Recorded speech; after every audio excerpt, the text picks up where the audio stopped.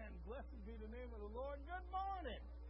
Welcome to Robertson Avenue Baptist Church. This is the day the Lord has made. We should rejoice and be glad in it. As you woke up this morning, it was still 110 degrees. I know you said, Lord, it's high outside. But what you should have said was, thank God I'm alive. Thank God it's Sunday. Thank God it's a day in a free country where we can still come to church and worship the Lord. Thank God that Jesus is still on the throne. Thank God He's coming back to get His house, His people, His children soon. Thank God that we've been saved. Amen? I don't know about y'all. That's worth getting excited about. Blessed be the name of the Lord. Our God is good. Now, we get caught up in how hot it is and how much we need rain. But let me tell you how blessed we are. We got a Savior in heaven named Jesus. And He came, He died for us, He redeemed us, He's coming back to get us, He's not going to leave us, He's not going to forsake us, and this world is never going to have victory over God's church. Amen? Hallelujah. Blessed be the name of the Lord. It's good to see each and every one of you this morning. If you're joining us online, we want to welcome you as well. Ask you to please fill out the little visitor card you'll find in front of you in the pews. Place an offering plate to come around so we can have a regular visit. We would greatly appreciate that. In the meantime, I do have several announcements I want to share with you. And the first one I want to do is our youth group is having an exchange in one of their plants. I'm going to ask Sister Naya, come on over and tell us a little bit about that.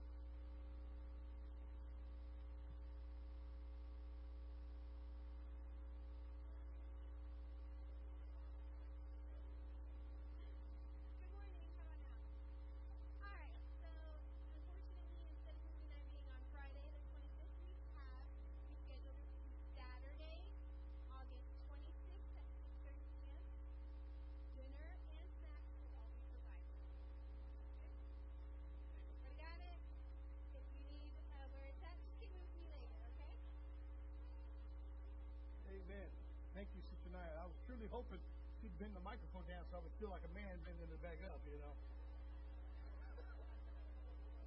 It's nice to be taller than somebody. I'm sorry, Naya. Forgive me.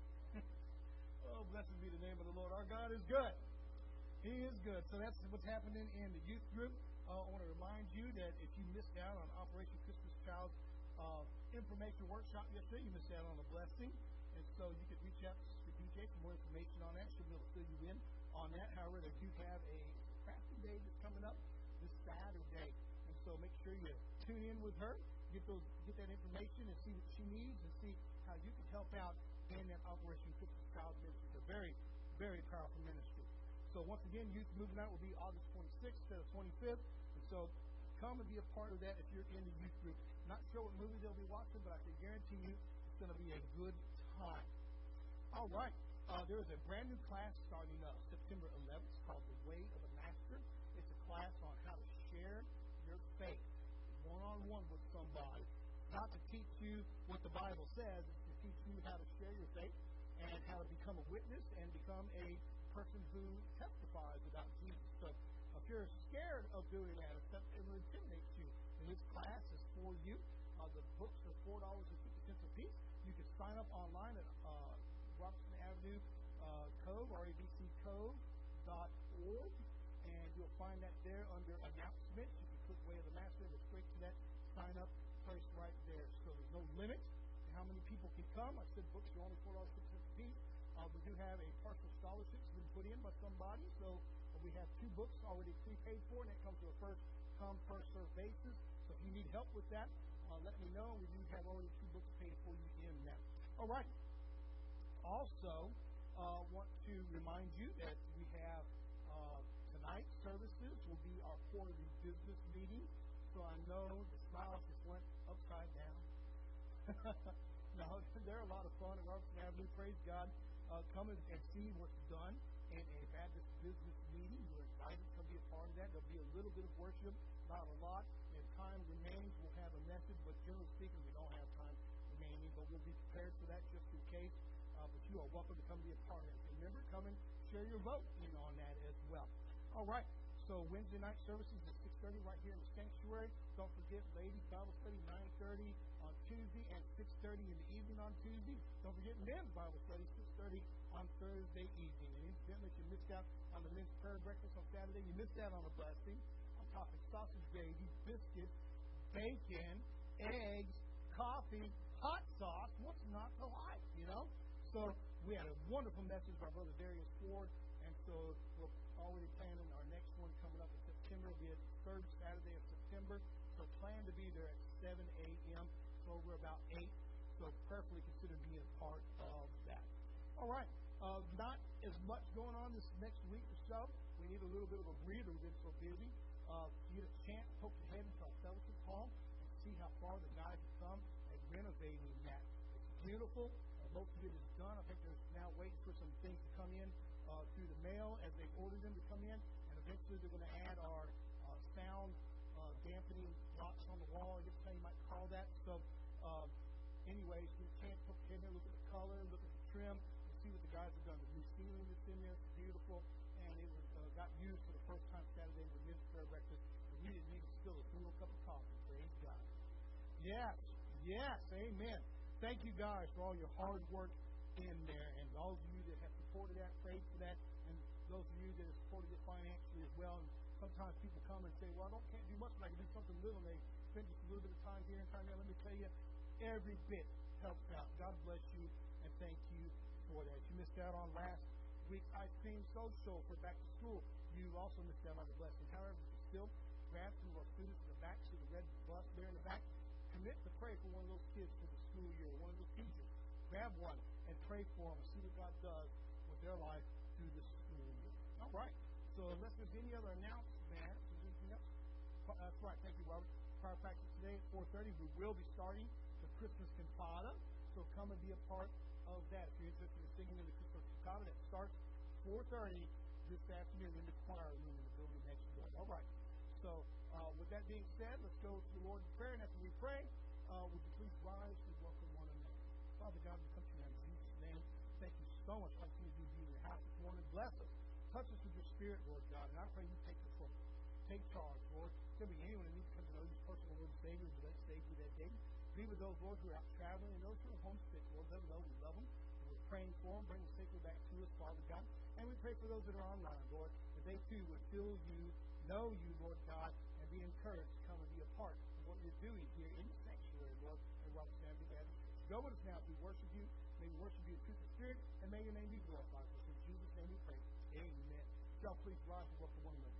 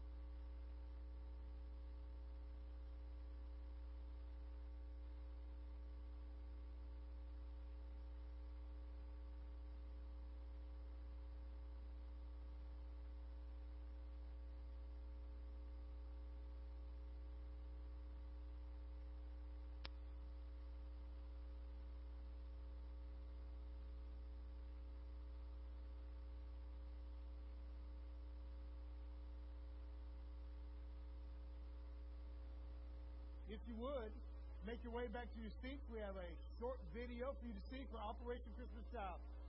Please make your way back to your seats.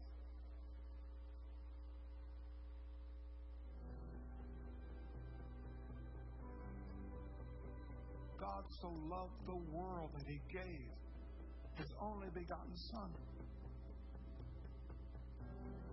I want every child to know that there's a God. I want every child to know that God loves them. That God sent His Son from heaven to this earth to take our sins. We've got a charge to go into the world, to make disciples of all nations, to baptize in the name of the Father, the Son, and the Holy Spirit. God, here I am. Take me and send me and use me.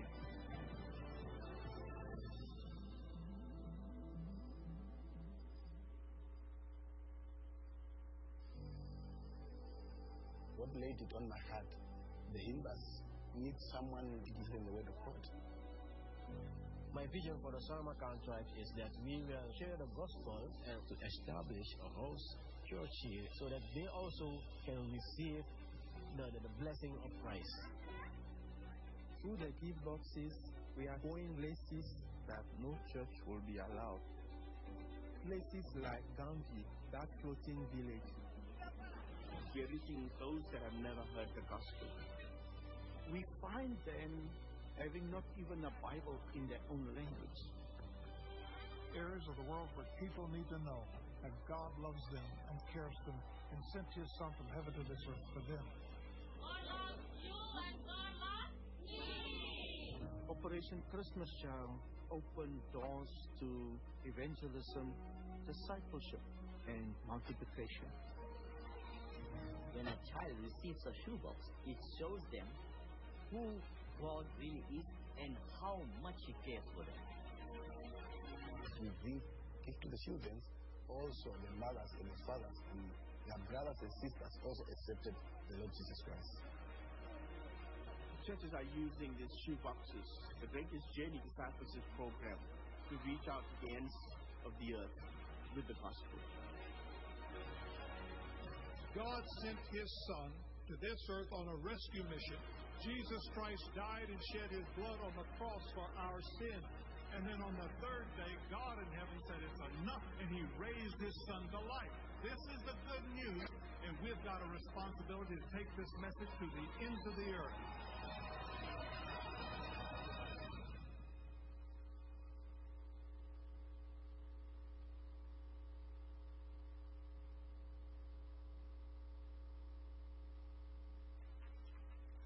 Good morning, Robertson Avenue.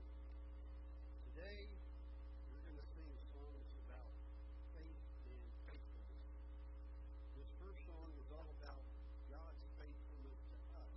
But without His faithfulness, our faithfulness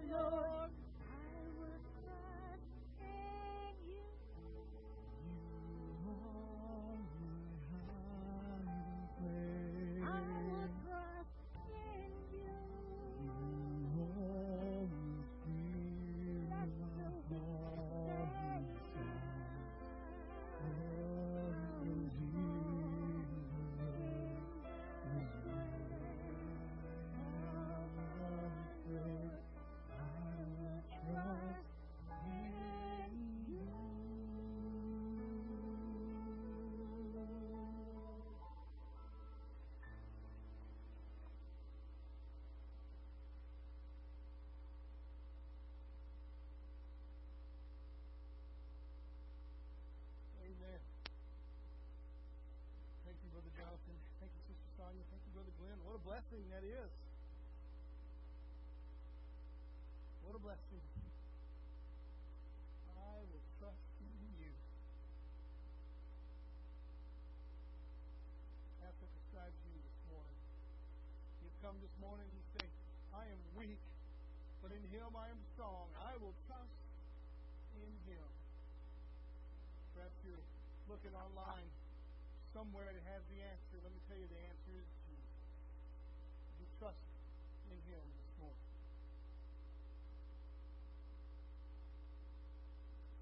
If you have your Bibles with you, please open with me to the book of Acts, chapter 4.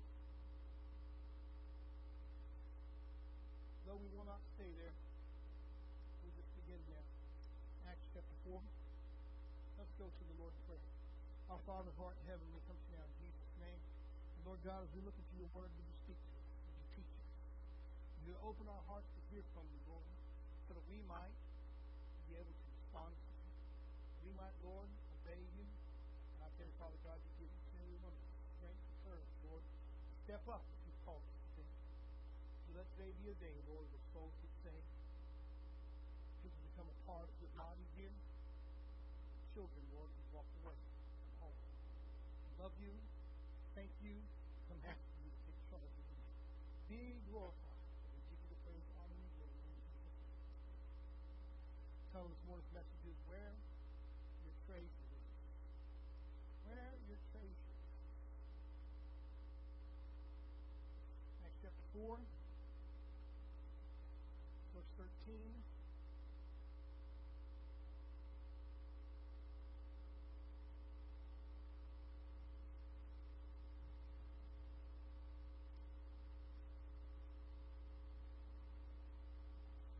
Tells us now when they saw the boldness of Peter and John and perceived that they were uneducated and untrained men, they marveled and realized that they had been with Jesus. I love the book of Acts. I think it is an action-packed book. It's a book that shows us how to put our faith into practice. In fact, that's the Greek word for the book of Acts, praxis, and literally we get our word practice from it. How do we put our faith into practice? Well, the book of Acts shows us how to do that.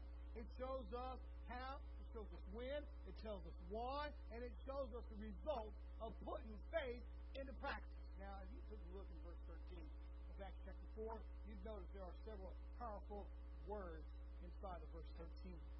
I love how Luke writes, and I love how he describes these people. Now, we get a little background here as they being the Pharisees and Sadducees are looking at the disciples of Jesus. Well, let's be honest, the Pharisees. They're looking at him. These are people in control of the temple. These are people who have political clout mixed in with religious clout. And they are going to see the boldness of Peter and John. Look at me again in verse 13. Now, when they saw the boldness of Peter and John, they saw. I love how Luke uses that word. They saw. But later on, he builds on that word saw. They perceived they were uneducated and untrained men. Can you catch how Luke loves to build on those? They saw and they perceived. Those verbs he builds on right there. They saw and began to understand that these were untrained, uneducated men. They began to perceive something. I don't know about you, but I love the word perceive, and I try my best to find a way to bring it up in modern day language all the time. People just look at you weird when you do that, though. And I'll say, can you perceive that? I try to use those words. It would behoove you, young man, to take the trash out. I was inoculated against her snarky comment.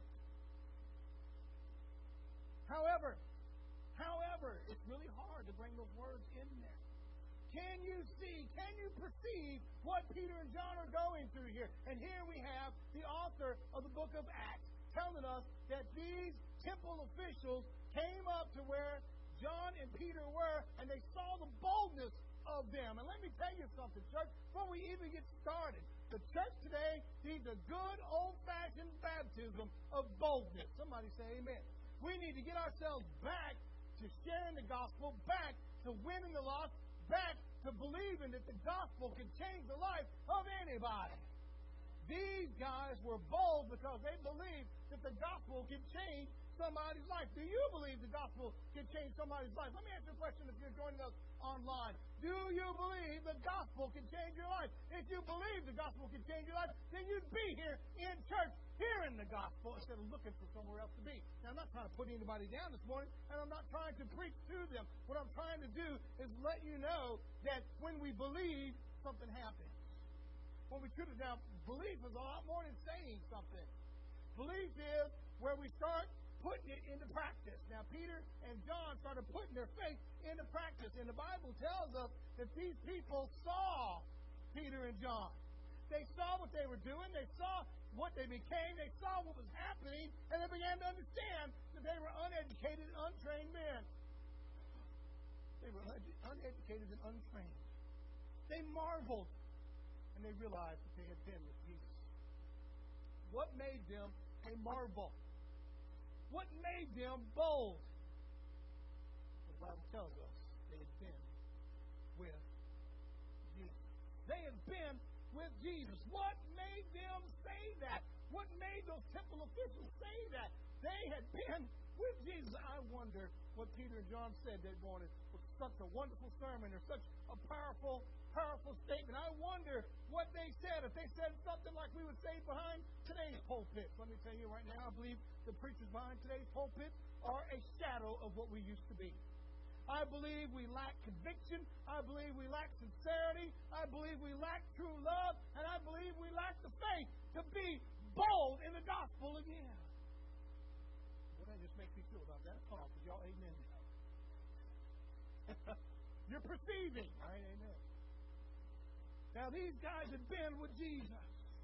And the Bible tells us that these temple officials began to see. They began to understand. And even though they were unlearned and untrained, they were not professional teachers. They weren't professional Bible scholars. But they had been with Jesus. And something changed inside of them. And that's what we're hitting on this morning. Is when you're with Jesus. When Jesus is with you, you're going to change. Can I get an amen on that this morning? What made these people say that? Well, they had been with Jesus. What did Peter and John do? Well, you know what they did. They're going to heal somebody. Let me tell you something. If you've been with Jesus and you start sharing Jesus with somebody, you're going to see somebody get saved sooner or later. You're going to see somebody get changed sooner or later. You're going to see somebody come back to the Lord sooner or later. Now, how could the Sadducees recognize that these two had been with Jesus? Remember that the Sadducees believed that God can only work around the temple. They believed that God would only work in religious institutions. Do you know some preachers like that today? Do you know something like that? Well, let me be honest with you. The Sadducees had begun to recognize that they had been with Jesus because they were bold. They had had some confrontations with Jesus. I got a picture for you to take a look at right here. Remember the high priest and most of the court inside of the temple there would have been Sadducee because they were in control of the temple at this time. And they, in order to maintain control, began pushing out the belief that God only works in the temple. That sounds kind of familiar nowadays, doesn't it? God only works through ordained ministers. What a wonderful thing. Let's begin this morning with a quick look at Jesus now. Let's take a look at him. They recognized they had been with Jesus. They were bold and they were able. They were bold. They were able. They had been with Jesus. Let's begin with a quick look at Jesus. Look at me in John 7, verses 45 to 46. The Bible says, Then the officers came to the chief priests and Pharisees, who said to them, Why have you not brought him? They had dispatched these guys to arrest Jesus. And this is what they say, verse 46. The officers answered, No man ever spoke like this man. Nobody ever spoke like this. Can you imagine walking up to arrest Jesus and then having the ability, having the privilege, the pleasure of hearing the Son of God speak? That voice, how wonderful it must have been. And let me tell you, all thoughts of arresting Jesus just melted in your head. You know what? Husbands and wives, it's amazing how much anger can melt when a husband or wife will say, I'm sorry. It's amazing how much anger can melt when a husband or wife says, you're right and I'm wrong. They came with a point to arrest Jesus. They heard him speak. And he said, never a man spake like this man. Never a man spoke like he did. I wonder what they overheard. Did they overhear? For God so loved the world that he gave his only begotten Son. Did they overhear other things like I am the way, the truth, and the life, and no man cometh unto the Father except through me? Did they overhear other things? I wonder what they heard. They heard his voice. Perhaps his passion. I heard Jesus' passion because there's no doubt in my mind that Jesus was passionate. He was passionate. Perhaps they heard his control, his authority in his voice. He was able to control the crowd. The soldiers were completely caught up in what Jesus said so much, they literally forgot to arrest him. They come back empty-handed and they report to their supervisors, and the supervisors say, why didn't you arrest him? And they say, never a man spake like this man. Never a man spoke like this. Now I'm going to remind you what the Bible tells us in the Gospel of John chapter 1. In the beginning was the Word, and the Word was with God, and the Word was God. In fact, there was nothing made that was ever made that wasn't made through him. He was there in the beginning with God. And let me tell you something. He's right now with God. And if you are a Christian, he's right now with you. They heard that voice. That same voice spoke the word. That voice that said, let there be light. I wonder what they heard as they walked up upon Jesus. Did they hear Jesus say, let there be love. Let there be forgiveness. Let there be understanding. Let there be new life. Let there be redemption. Let there be forgiveness. Let there be somebody who begins to understand that God loves you and thinks you're worth it. One who spoke creation to existence. They walked in and heard his voice. Let me ask you a question. Do you know his voice? My Bible tells me in John chapter 10, verses 27 to 28, that his sheep, Jesus' sheep, hear his voice, and they know him, and he knows them, and they follow Jesus. We follow Jesus. Verse 28 says, I give them eternal life, and they shall never perish, neither shall anyone snatch them out of my hand. I wonder what kind of voice those temple officials heard as they walked up to arrest Jesus with their torches, their swords, their spears, their armor, their official position. As they walked up to the God who created this universe, walked up and said, you better listen to us. And what they ended up doing was getting their ear full. Somebody say amen. They walked up and heard him speak. And they reported back to their overseers. Never a man spake like this man. This is the same voice that turned water into wine. I wonder about that over and over and over again. What the water must have heard as the water looked up into his precious, beautiful face, into the face that would die for all creation, into the face that said creation mourn, and I will set it right with my death. I'll reverse the curse, and I'll make it holy again. I wonder what the water heard that day. The same waters that were outside raging in a storm, and Jesus steps up and speaks to it. Peace! Psalm 95 verse 7 tells us, for he is our God, and we are the people of his pasture, and the sheep of his hand. Today, you will hear his voice. Perhaps the Sadducees heard Jesus' voice. And Peter and John, as they gathered together to arrest him that morning, and they came back and said, these guys are doing Jesus. They heard their boldness. They heard their passion.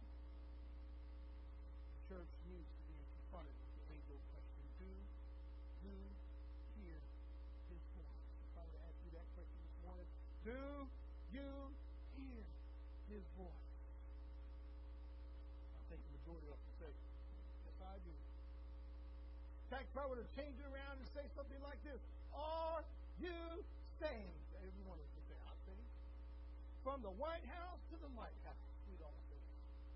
Yeah, I'm saved everywhere I go, from the Killeen Mall to McDonald's or anywhere else I might hang out, and I begin talking to somebody. Are you saved? They say, yep. I'm born again. I'm blood bought. I'm redeemed.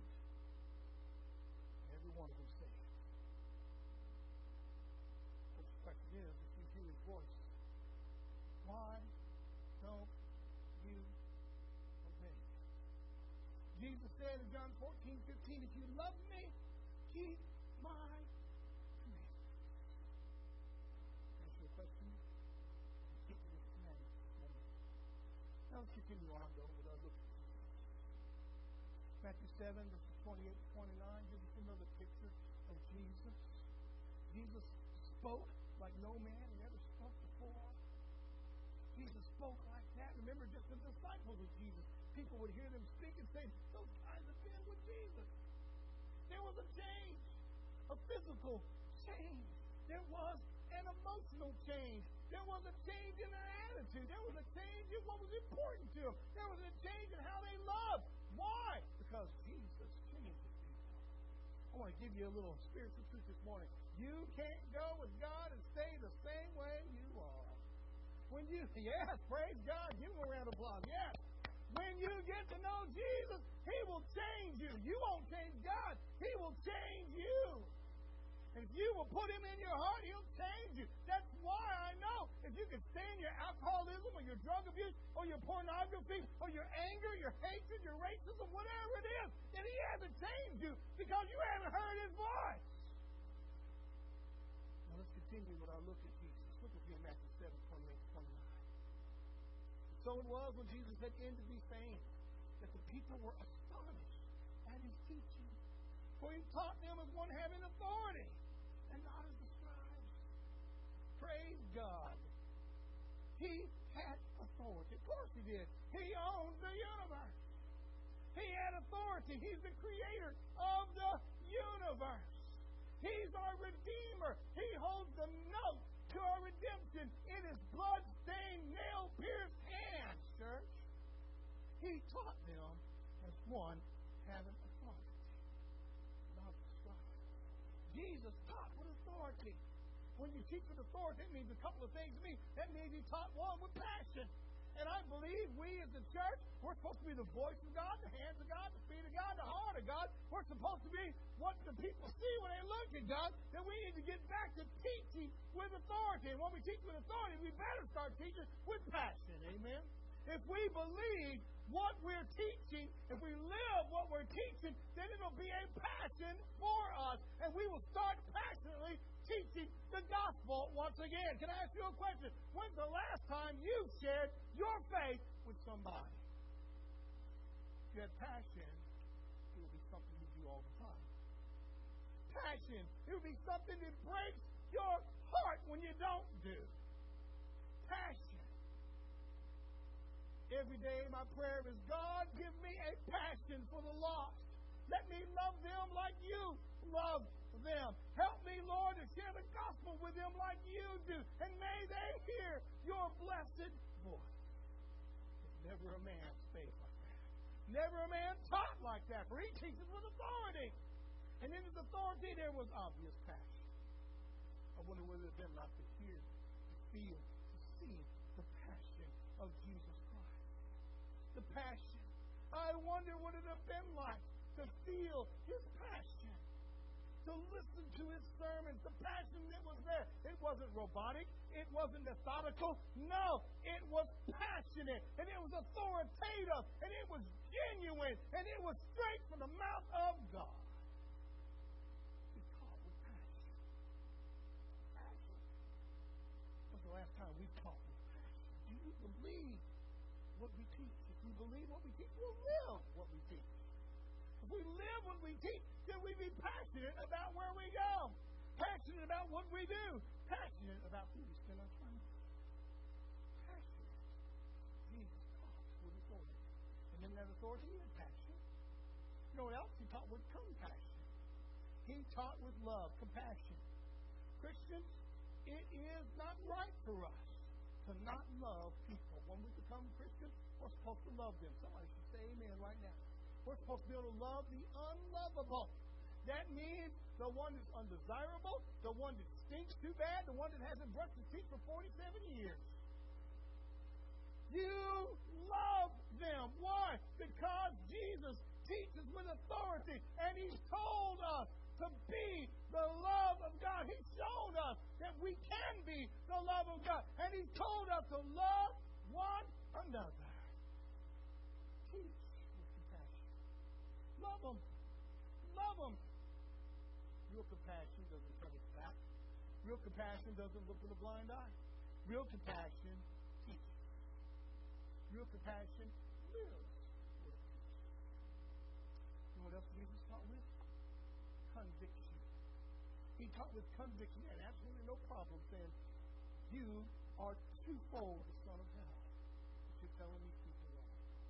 You will travel, encompass land and sea, and to make one proselyte, and you'll make him twofold the son of hell as you are. He said, you are a whitewashed tomb. He said, you sons of snakes. You sure did. You brood of vipers. He reminded us the government isn't God. He reminded us that religion isn't God. He reminded us that true relationship with Jesus Christ is because you heard His voice, and if you heard His voice, you can't help but obey, because when we have His voice in our hearts and in our lives, we will listen, we will obey. That's the true test of a Christian. That's the true test of them. Are you obeying Jesus? Now, the church today needs a lesson on how to teach. Instructions are right in the Bible. Right there. They're right there for us to see. The problem is that many churches are excluding the Bible today. And they exclude the Bible from being the authority on what teaches, on how they teach and what they teach. In fact, they have come out to say, well, the Bible doesn't pertain to modern day life. God didn't know we were going to take this turn in society. Well, you know what you're saying about your God? You're saying your God is short-sighted. Let me tell you, my God knows everything. My God is omnipotent, omnipresent, and omniscient. My God is all-powerful. He's Jehovah. He is El Shaddai. And He is God Most High. The problem with the church today, they were like, we don't want to offend somebody. You know what? I'd rather offend you and have you go to heaven than somehow appease you and have you burn in hell. Because if I teach with compassion, then I've got to share that love. And that love tells me to tell you there's only one way to heaven, and that's through Jesus Christ. Muhammad won't take you there. Mary won't take you there. The prophet Michael won't take you there. Muhammad won't take you there. Or any other weird, strange religions out there. They won't take you there. Only Jesus will get you there. And if I love you, that's how you get there. The instructions are right in the Bible for us to see. Don't be one of those that says, well, if I talk about the Bible, it's going to offend somebody. Praise God. I love it. I love it when I start talking to somebody about the Bible and they get mad. Get mad. I'm like, I didn't say that. The Bible said that. And they're like, where? And I'm like, oh, I'm so glad you asked me that. I remember several years ago, the Mormons knocked on my door. I was praying for that to happen. They were out and about. Now, you could tell when they were about because they had the white shirts and the black name tags, you know. And they were out and about knocking on the doors. I was on my knees. God, let them knock on my door. Please, please, please, please. Oh, Lord, send them here. Sure enough, they didn't ring the door, but they knocked. I opened the door like a giddy kid. Hello! They introduced themselves as elder so-and-so, elder so-and-so. Just looking at two 19-year-old kids. I'm like, you ain't older than dirt, buddy. I got socks older than you. I sure do. I'm not proud of that, but I do. They introduced themselves, and they began sharing. We want to introduce you to the Church of Jesus Christ of Latter-day Saints. I said, oh, wow. You know Jesus? They said, we sure do. I said, let's talk about the biblical Jesus. They said, well, we got a Bible right here. I said, no, that ain't the Bible. Let me pull my Bible out. They were like, well, we can't use that Bible. And I was like, why not? They're like, well, we have our own special Bible. And I was like, isn't that amazing? How you had to write your own Bible to justify what you believe. And I want to tell you something right now. If we don't get back to teaching the Bible and not what somebody says about the Bible, we're going to fall in the same trap the Mormons did. We got to get to teaching Scripture alone, and what God says. Somebody say amen this morning. The structures are right there. Get back to preaching. Get back to teaching. Get back to having compassion. Get back to teaching with authority. And get back to teaching with boldness. Boy, those Mormons had a blast with me that day. Actually, they left and they actually signed this clause in front of me that says, we'll never knock on your door again because we're talking you up as unsavable. I don't know about you. I was laughing. I'm not kidding you guys. I followed them down to my neighbor's door. And they knocked on my neighbor's door. And they turned around and said, what are you doing? And I said, well, when you leave from there, I'm going to talk to my neighbor and tell them I'm going to undo the lies they're telling you. They turned around, got in their car, and left. I was afraid they were going to call the cops on me. I couldn't help it, though. I had compassion. I fell in love with it. I had to get on my knees and say, God, forgive me for not sharing the gospel with my neighbors. I had to let the Mormons show up and convict me. Oh, my goodness. We need to teach with compassion. We need to teach with authority. We need to teach with the Bible. We also need to teach like Jesus did with passion. Jesus taught passionately. He said, our Father who art in heaven. Did you catch that? Our Father who art in heaven. He taught with passion. It's our Father. He's our Father. That means he never lost his reverence. He always kept God as holy. He always kept God as number one. God wasn't reduced to Bubba, a best buddy, a co-pilot, or somebody sitting next to him, somebody that understood his sin. No. Jesus looked at him as our Father who art in heaven. Hallowed be thy name. With passion, with compassion. He taught for God so loved the world. He gave his only begotten Son, that whosoever believes in him should not perish but have everlasting. He taught with conviction. He said, an evil and adulterous generation seeketh for a sign. Boy, that's what's happening in the year 2023. Show me a sign that you're a Christian. Let me tell you what. You want to know who a Christian is? Find the one who loves. Find the one who loves. That's how Jesus said. He said, they're going to know you've been with me because you love one another. Well, the Sadducees knew that Peter and John had been with Jesus. We started out here in Acts chapter 4.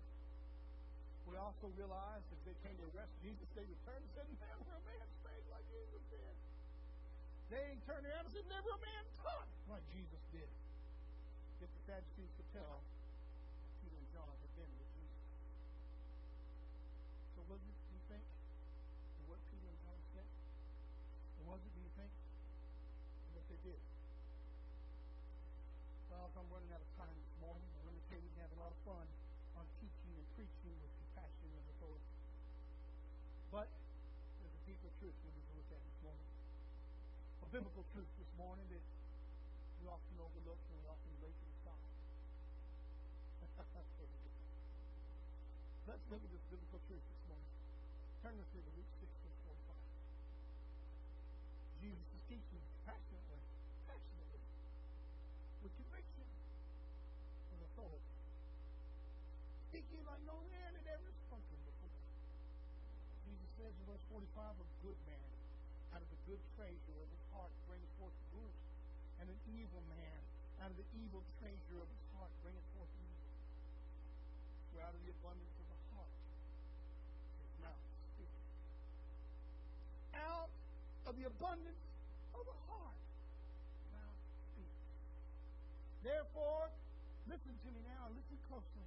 What comes out of your mouth is what is in your heart. Do you have a cursing problem, Christian? Do you have an anger problem? Do you have a slander problem? Do you have a complaining problem? And that's what's in your heart and not Jesus. What comes out of your mouth is what is in your heart. I didn't say that. The Bible says that. Can I ask you a question? What comes out of your mouth this morning? Incidentally, Jesus knows what's in our hearts already. He knows what's in there. I pray for you every day. I spend time with a lot of you throughout the week. I visit with you. I minister with you. I show up at your houses, and you know what's funny? None of us are perfect. None of us are. Picture of where we are spiritually is what comes out of our mouth. Jesus knows what's in our hearts, and by the way, just in case you forgot, what comes out of your heart will come out of your mouth. Look at me in John 2, verse 24 and 25. Jesus tells us what's in our hearts. Jesus did not commit himself to them because he knew, oh man, you think Jesus doesn't know you? He knows everything about you, buddy. He knows how many hairs are on your head. He knows what color your eyes are underneath your contact. He knows whether there are horns underneath your hat. He sure does. He knows whether you tuck that fork and tail inside your pants. He knows whether you're a liar, a sinner, an adulterer, a blasphemer. He already knows. And my Bible tells us that he doesn't commit himself to them because he knew all men. You understand, men have to commit themselves to Jesus. Verse 25, he had no need that anyone should testify of man, but he knew what was in man. He knew what was in there, and just in case you say, Pastor, what's inside a man? I want to remind you of what God the Father said in the book of Genesis as he looked down on the world right before he sends the flood, right before he destroys the world with the flood. He said, and the heart of man is nothing but evil continually. Jesus didn't have anyone testify to him. He didn't need that at all. Incidentally, you ever heard that old saying, you are what you eat? I don't know about you, but I love that. Some of you can take a look at me and say, Pastor, you're a Twinkie, aren't you? Pastor, you're a Twinkie. You remember that Twinkie? You used to have a cowboy hat and a bandana and a lasso. Y'all remember that? Well, that is not me. But you are what you eat. You ever heard that old saying? You are what you eat. And by the way, when it comes out of the mouth, it's a picture of what's in your heart. So let's take a look here at some pictures of things that we eat on. Incidentally, what comes out of your mouth is a picture of what you're feeding your soul on. If you're feeding your soul filthy movies, feeding your soul filthy things on your telephone, you're feeding your soul filthy words and communication, guess what's going to come out of your mouth later on because you're feeding your soul on. If you're putting God's word in it, guess what's going to come out of your mouth later on? God's word. So what are you feeding your soul on? What you feed on is what you are. It will come up out of your mouth, and it will become that which you treasure. Jesus said that. He said, where your treasure is, there your heart will be also. What comes out of your mouth is a picture of what's in your heart. You'll begin to crave that which you feed on because you treasure it. Look with me in Matthew 6, 19 and 21. Jesus said, don't lay up for yourselves treasures on earth where moth and rust destroy and where thieves break in and steal, but lay up for yourselves treasures in heaven where neither moth nor rust destroys and where thieves do not break in and steal. For where your treasure is, there your heart will be also. What you treasure, what you love is where your heart will be. And what you're feeding on is what you love, and that's where your heart is. Ask you a question. Is it Jesus? Now on top of that, Ephesians chapter 2. Help me with tears. Ephesians 2, 19, 22. In fact, it was 22 that got me. I think we've all read Ephesians 2, where we get excited about, for it is by grace you have been saved through faith, not of works, lest any man should boast. It is the gift of God. Oh, that's what we quote out of Ephesians 2. But we forget verse 22. A lot of times we lay it aside. You see, there's a story about a Chinese philosopher. He had read all the sacred books that are out there, the Quran, the Vedas, the Book of Mormon, Pearl of Christ. Finally, a Christian brought him the New Testament. So when you read the New Testament, it's a show. The man returned a few weeks later and he said, did you read the New Testament? The Chinese philosopher, the scholar said, yes, sir, I did. I read it from cover to cover. And the Christian said, what was the most spectacular thing in the New Testament? Now, you might already be thinking the things I would think. In fact, you probably are. Some of you are smarter than I am. So you're probably already thinking ahead of what I'm thinking or what I thought when I saw this. I was thinking that Chinese scholar would say, the resurrection from the dead is incredible, it's powerful, it's amazing. Or perhaps it was like me, this is where I think, I was thinking, maybe it was the virgin birth. The virgin birth is incredible. That's not Chinese philosophy.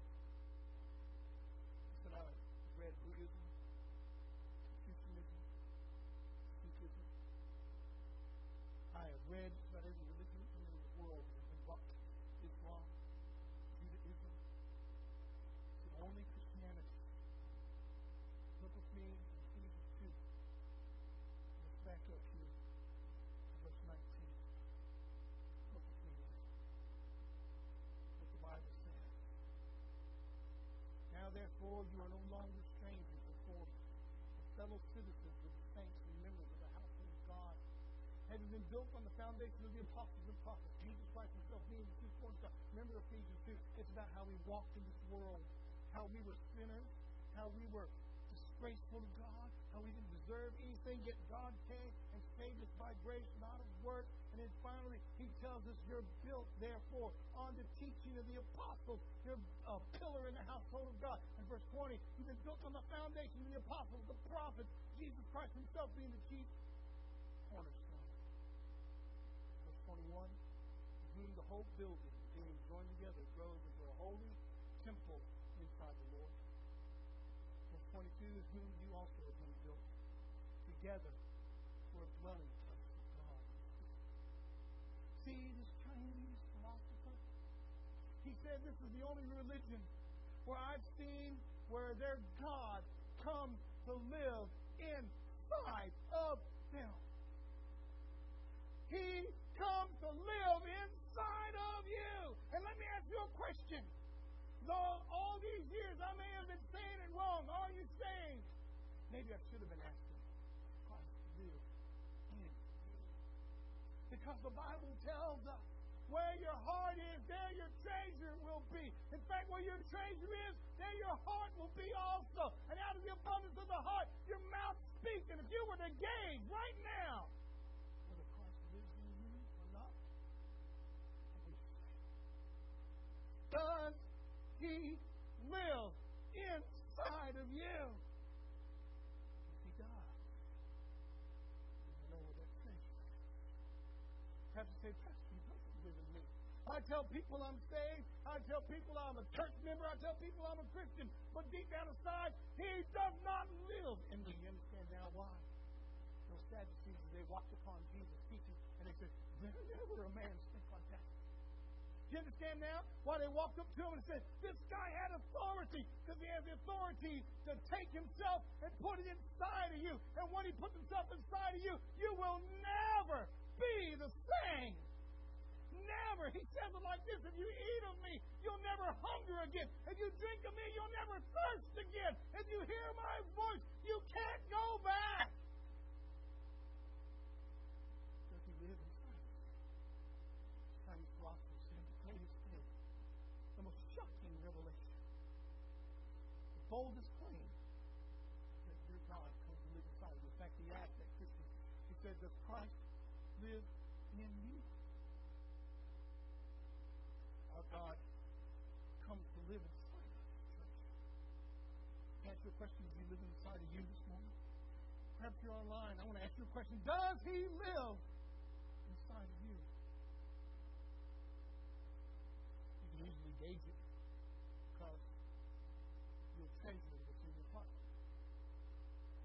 That's right. In fact, you can gauge what you treasure by what's coming out of your mouth. What comes out of your mouth? Is it 4 letters, every other word? Curse words, swear words, anger, complaints? What is it? What is it? Does Christ live in you? I'm not sure if I can ask people to say it anymore. They all proclaim, I'm saved, I'm saved, I'm saved. Everywhere I go, somebody says it. I'm saved. I started this message from the White House to the White House. I say, I'm saved. Everybody I witness to says, I'm saved. I had a religious experience when I was 13, when I was 27, when I was 49. You know he's not saved. He's got a marijuana joint in his hand. He's got a hat with profanity all over it. He's on his 37th marriage, and he's committing adultery right now. You know he's not, because what comes out of his mouth is a picture of what's in his heart. Christianity is the only religion God comes to live inside of us. See, let's take that a little bit further. If God's not living inside of you, but you got somebody else living inside of you, what do you think's going to happen? Let's just look at my house, for example. I have a little bitty house, and most of you have been to my house. Inside my house, there's some neat things that I love. What's in there? Jefferson, my bunny daddy. Jeffrey is a source of joy and a source of, I'll let you finish that. Jeffrey for sale for the right price. He's also emergency food ration. But when you let the wrong people in your house, around your wife and your children, things end up missing them. Don't they? You ever let the wrong person in your house? Your belongings, that steal from your children, that steal money, that steal into your house. I mean, let me tell you something. You got the wrong person living in you, stolen peace, stolen your joy, stealing your love, your hope, your faith. You got the wrong person living in you. I want to remind you what Jesus said. He teaches with authority. He teaches with compassion. He teaches like no man ever spake before. Jesus tells us in John 10:10, the thief has come to steal, kill, and destroy. So looking at my slide, you'll see there's a typo on it. I hate autocorrection. That should be S-T-E. But you got those. Jesus come to steal, kill, and destroy. He's come to take your peace, your joy, your love, your hope, your faith. Is that describe you this morning? Answer your question. Pastor, live the Bible. Pastor, you come to live the Bible. And out of my heart comes what I treasure. You know what you need? You need a new heart. Is that possible? You bet it is.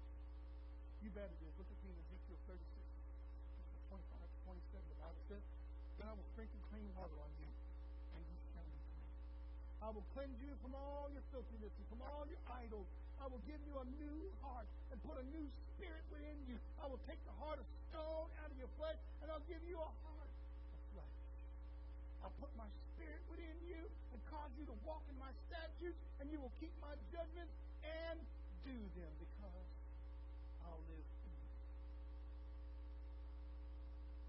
You need that new heart this morning? You need that heart of stone changed to a heart of flesh? You need to come to Jesus.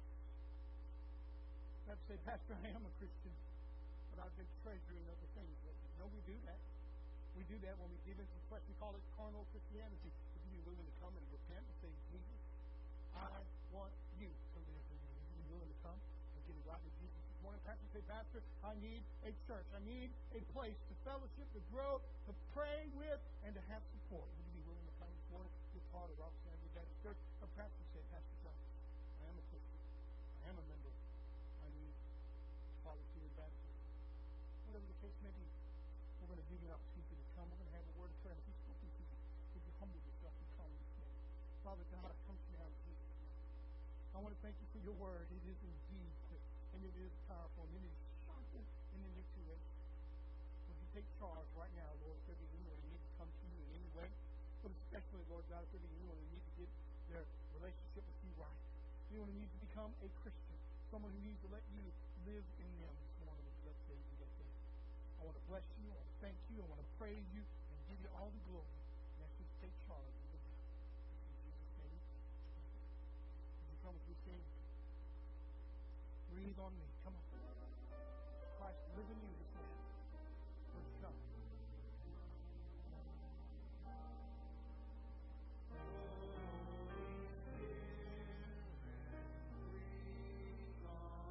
Would you come?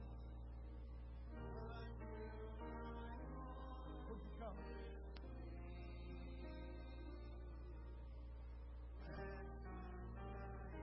Does he live in you? Come on.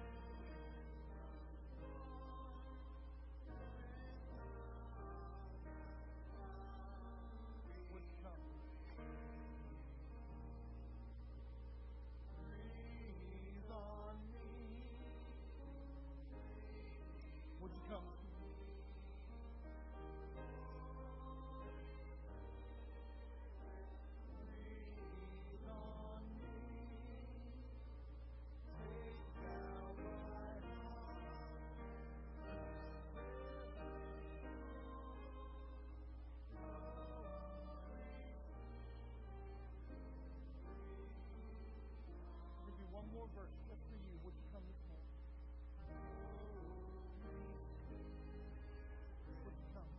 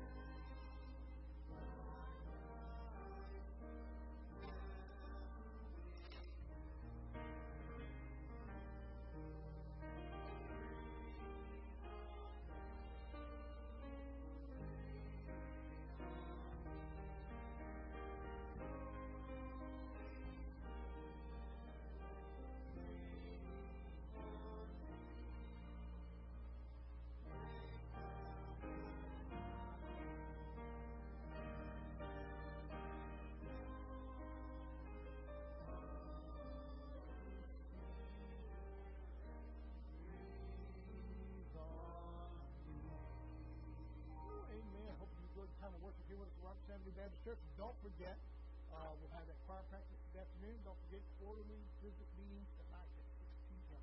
The rest of it you can find online at rabccode.org, or you can find it on Facebook or in your bulletin.